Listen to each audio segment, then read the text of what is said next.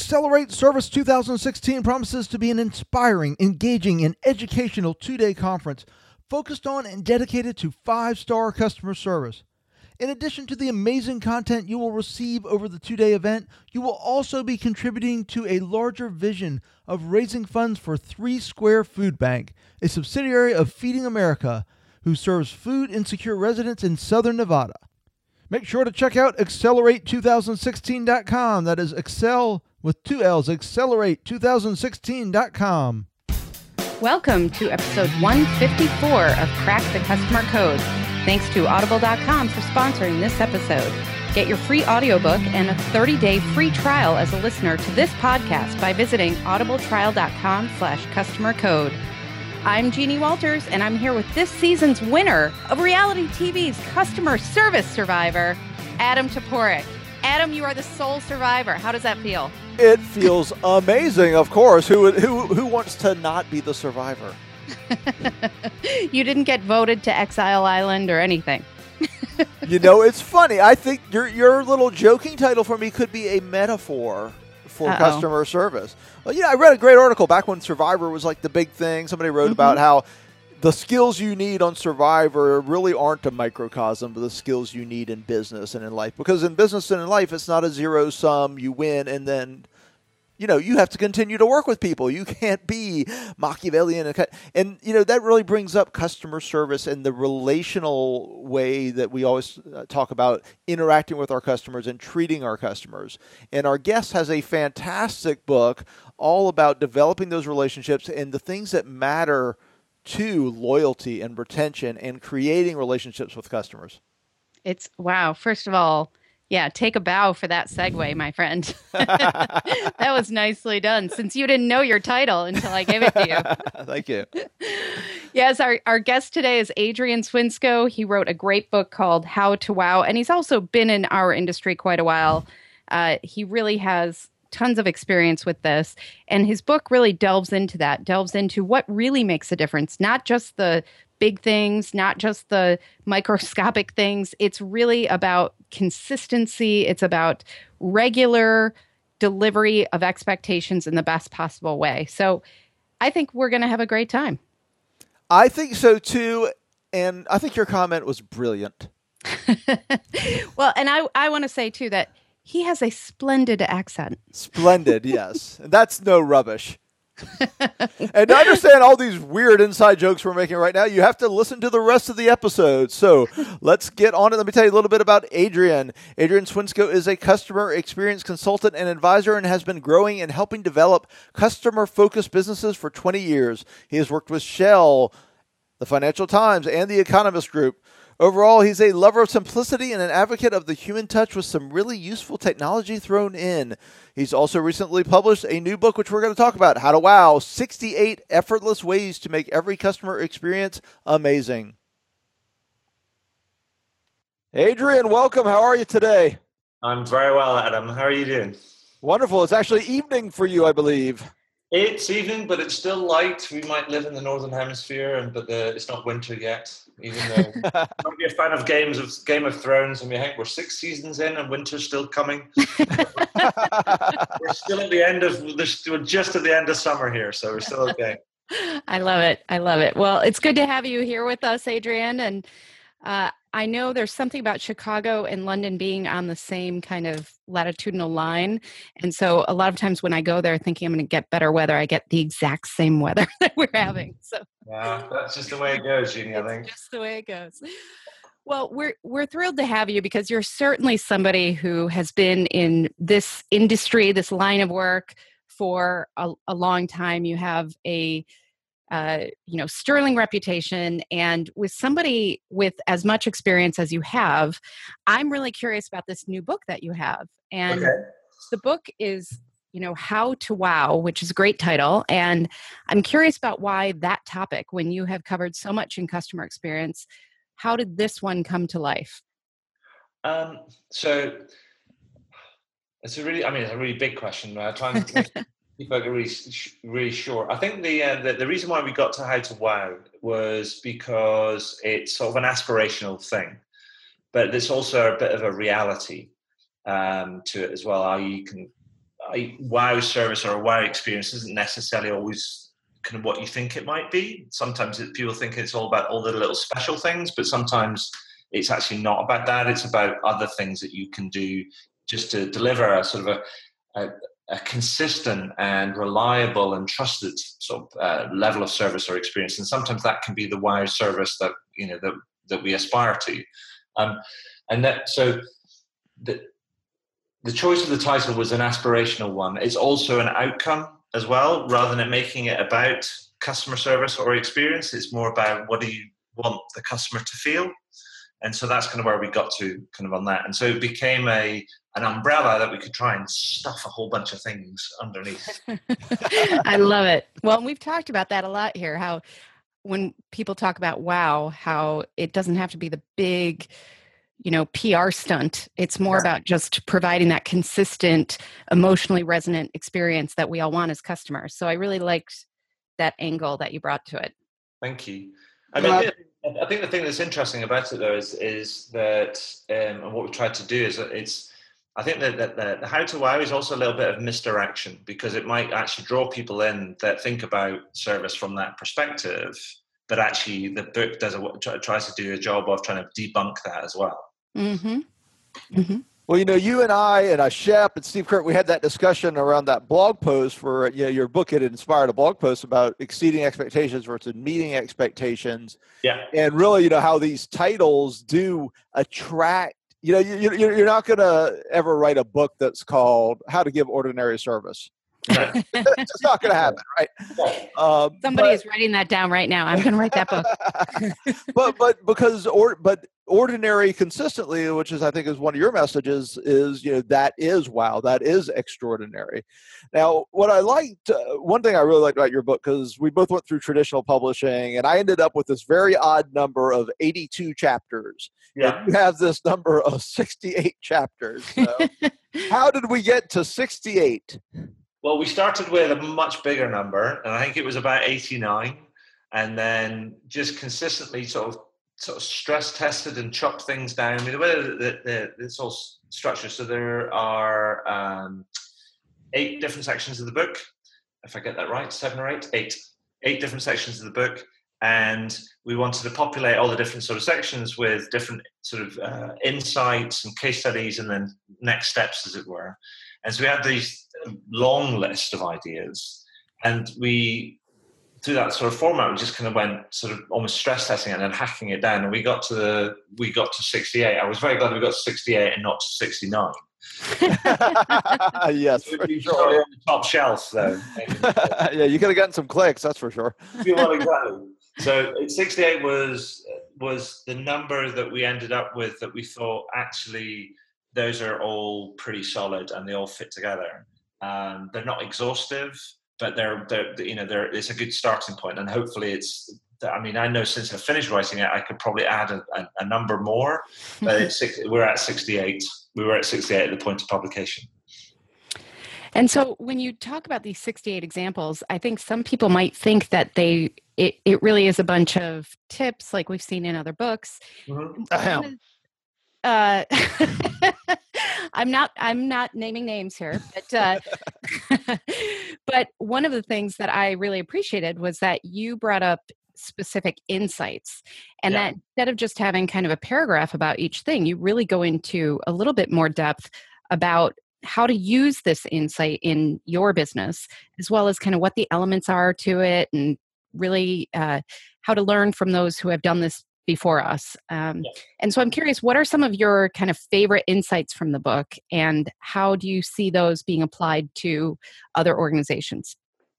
So one of my favorite insights is, there's one, and I've got the book open here actually, just to make sure I'm on message. And it's insight number 41, and the insight's called the hole in the bucket syndrome. Mm-hmm.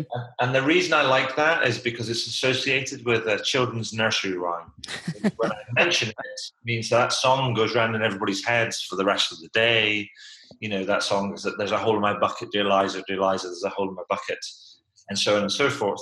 And I think that it's interesting is that message sticks. Mm-hmm. It's like an infinite loop, because you have to go and collect water to sharpen the stone, to cut the straw, you have to collect water to sharpen to wet the stone, to sharpen the axe, to cut the straw, to fix the bucket, but you got a hole in your bucket, so you can't do it. Mm-hmm. And that's analogous to a business that doesn't take care of its customers and doesn't try and keep its customers and provide great service and want them to stick around, build that retention and loyalty and advocacy and things.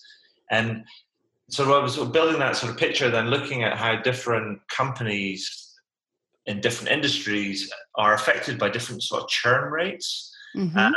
And then also that's a way of sort of building up the insight and say, look, this sort of problem afflicts different businesses in different industries at different rates. And then the last part was like, well, some people just take what they're given in business.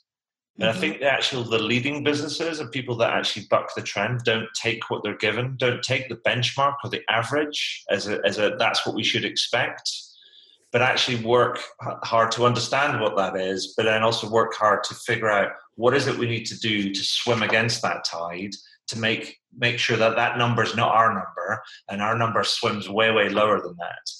And so it's what I'm trying to do with some of these insights is sort of tell a story, provide some evidence of how this affects people and how people have used some of these things in practice, but also to say, well, look, here's some encouragement, here's some sort of next steps or some questions you need to ask yourself if you want to take this and, pick up the baton and run with it. And so that's one of my favorite ones because it's been with me and I feel like an analogous kind of point, singing a little song is for the longest time. So I'm really proud that actually made it into the book. That's really cool. And you're right. That song is going to be in my head for the rest of the day. Well, one thing I like about how you've tied in the results on the customer side, but I've got your book here in the last section is you focus on the business perspective. And I really like that you added that at the end where you talk about basically, okay, a lot of people talk about what to do or what the problem is. Let's talk about the challenges of actually getting it done and executing and motivating. So I like your three things: communicate, motivate, and lead. So talk to us a little bit about the lead part, about creating a customer-centric culture and executing these experiences and customer service that we all want our organizations to have. That's great. I mean, it's also one of my another favorite part of my book, parts of the book, and also just doing the research around it and speaking to different sort of people. And I think what's interesting about the lead part is that it's not leadership in terms of what you would normally read in a leadership book. It's more of a case of think about how you do this. Think about how you structure your organization, how you organize your team, how you deal with them, how you motivate them, how you kind of measure their performance or encourage performance. And what I've tried to do is to try and come up with some different examples that, if you like, are like a curveball to people, to challenge them to think about, is this the best way of delivering that customer-centric culture or that leading customer experience? So, for example, I spoke to a guy called Bruce Puntip as part of the research for the book, and he runs a company called G Adventures. Now, they are they're one of the largest small group adventure travel companies in the world. And one of the interesting things that they did is, rather than structure themselves in a very functional, formal way, they've structured themselves that their business, everybody in their business faces out the way. So they're all focused on just doing the best that they can do for the customers. And it might sound like a simple thing, but what they've done is they've said, actually, we're going to make everybody that deals with customers the CEO of the business. And actually, but the CEO is not chief executive officer; it's the chief experience officer.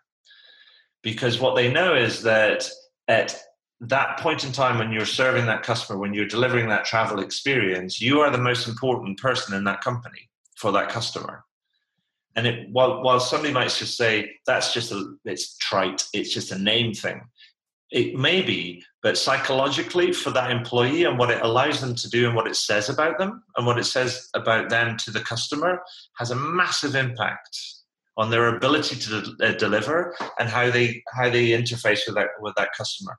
So what that example has led me to think is to say, well, look, just because your business is organized in a traditional functional sort of hierarchy, doesn't mean to say that it's the right structure to deliver the experience that you want to deliver. So don't assume that you don't have to change the structure of your company and how you manage it and how you organize and how you organize things. If you want to, you have to be able to question everything if you want to get to that leading sustainable place. And I like what you're saying there, because it also ties into one of the things that you say about, I think the phrase you use, and I might be getting this slightly off, but it's basically, if you don't ask, you won't get. And it's about feedback. It's about how we gather feedback. So I'm curious, as we kind of bring this full circle, one of the things that I was surprised by pleasantly in this book was that you do address that idea of, gathering feedback is a way to wow your customers. So now that we've come all the way through that journey here, what can you add to that for those listening today? So, I mean, a lot of people kind of talk about surveying customers and employees and all that sort of stuff, and they talk about survey fatigue, and we do it. We do it too much, and then people are getting tired of it. I mean, I actually don't believe that. I think that customers and employees want to give us feedback, but they want to give us the right feedback for the right reasons. I think most people get really low feedback scores because they are rubbish at asking for feedback. They ask for too much feedback too often. I mean, just think about it. If you're presented with a 10 or 12 or 15 question survey, it's like, what? It's like you want something that's going to be quick and to the point, and then the most important thing is you want something that is quick and to the point and is relevant for the people that are receiving the request. But at the same time, and not very many companies do this, is nobody is really closing the loop. Nobody is going back is asking for feedback, taking it, figuring out what to do with it, what it means, figuring out what they're going to do about it, doing something about it, then going back to people and saying, this is what you told us, this is what we decided mattered, this is what we did about it, and this is what happened. Thank you very much. There's too few companies that are doing that and doing it well. And I think that's can be the secret sauce. If people talk about if they want customer engagement and they want employee engagement, and if you get those two things kind of, rolling together, I think the sweet spot is actually closing that loop. And because it's all about having a conversation, but having a continuous conversation, not an episodic conversation, and not a one-sided conversation. Yep. Well, unfortunately, on this podcast, we are nothing but episodic conversation. I could keep going forever. No, you know what? This is actually, I mean, it's truly fascinating. And one thing I want to take away from this, in all seriousness, is that we really need to use the word rubbish more here in the States. I know, right? It's such a good word. The same thing. Every time we have a guest from across the pond on, we always get so many good words that we don't use. I like how British people use brilliant. Yes. We don't use it well. So on that very non-customer experience note, Adrian, tell our people where they can find you and learn more about how to wow and all the great customer experience knowledge and insights and work that you do. Okay. So before I do that, I want to add one more word. It's one of my favorite words into the mix. And that word is splendid. Oh, yes. Splendid choice, Adrian. I love it. It's brilliant. That's brilliant. There you go. Brilliant, splendid, and rubbish. Yes. But in terms of finding me, so if you can, my website is Adrian Swinscoe, which is SWINSCOE, all one word.com, or stick it in Google and you find me on LinkedIn, Twitter, Forbes, the whole shooting match. If you want to find the book, it's on Amazon.co.uk or .com. Just stick in How to Wow Customer Experience and you'll find it. And, when you do find it, or you find me, then say hi. I like kind of people just kind of reaching out and saying, "Oh, I heard this. That's great," because that for me is like connecting the dots and closing the loop as well. Oh, fantastic. Splendid. Brilliant. Well, we will make sure all of those links are in our show notes as well, so everybody can find you. But I like that you also advise just stick it in the Google. That's my favorite. So this was so much fun, Adrian, and we really appreciate all the wisdom that you've brought, not just here, but throughout all your many writings and everything else. So thank you so much for joining us today. Thank you, Adam. Thank you, Gina. It's been the pleasure's been all mine. Thank you, Adrian. We hope you enjoyed episode 154 of Crack the Customer Code, with special thanks to our sponsor, the Accelerate Service 2016 conference. It's taking place in Las Vegas, Nevada on October 24th and 25th, and I will be there keynote speaking and leading a breakout session. To learn more about this fantastic customer service conference, go to accelerate2016.com. That's accelerate2016.com. You can see the show notes for this and all of our episodes. Subscribe and send us feedback at crackthecustomercode.com. And we love your reviews. Thanks to Eunice, who said this podcast is a must listen. We appreciate that very much. Please keep them coming.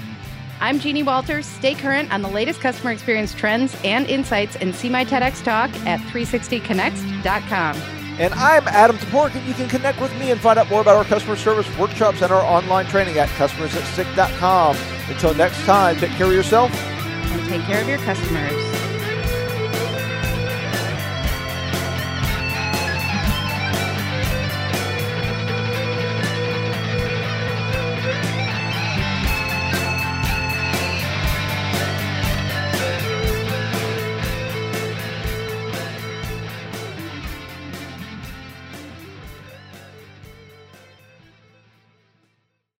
This podcast is a part of the C-Suite Radio Network.